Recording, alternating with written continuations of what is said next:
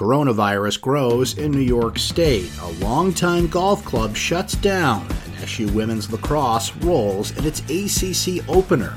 This is your Syracuse.com flash briefing for Monday, March 9th, 2020.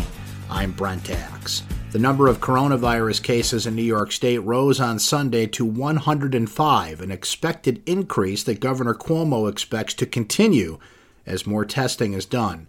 The largest concentration of cases, 82, is in suburban Westchester County, north of New York City. There are 12 cases in New York City, 2 upstate in Saratoga County, and a handful of others on Long Island and in Rockland and Ulster counties. Wegmans and Tops are limiting customers to the purchase of 3 hand sanitizers and related products because of a coronavirus-inspired run on those products. After 72 years in business, the family-owned Liverpool Golf and Country Club will shut down on Monday. That's the last day for golfing. The next day, its clubhouse equipment and golf carts will be auctioned off, and on Wednesday, the rest of its golf course equipment, lawnmowers, a backhoe, tools, and more will be auctioned. Trammell Crow Company is buying the golf course on Morgan Road, north of the village of Liverpool, and plans to build in its place a $3.8 million square foot distribution center that will employ at least 1,000 people. More evidence that the huge e-commerce warehouse in Clay really will happen. The Dallas-based developer says it expects to announce a tenant for the center soon.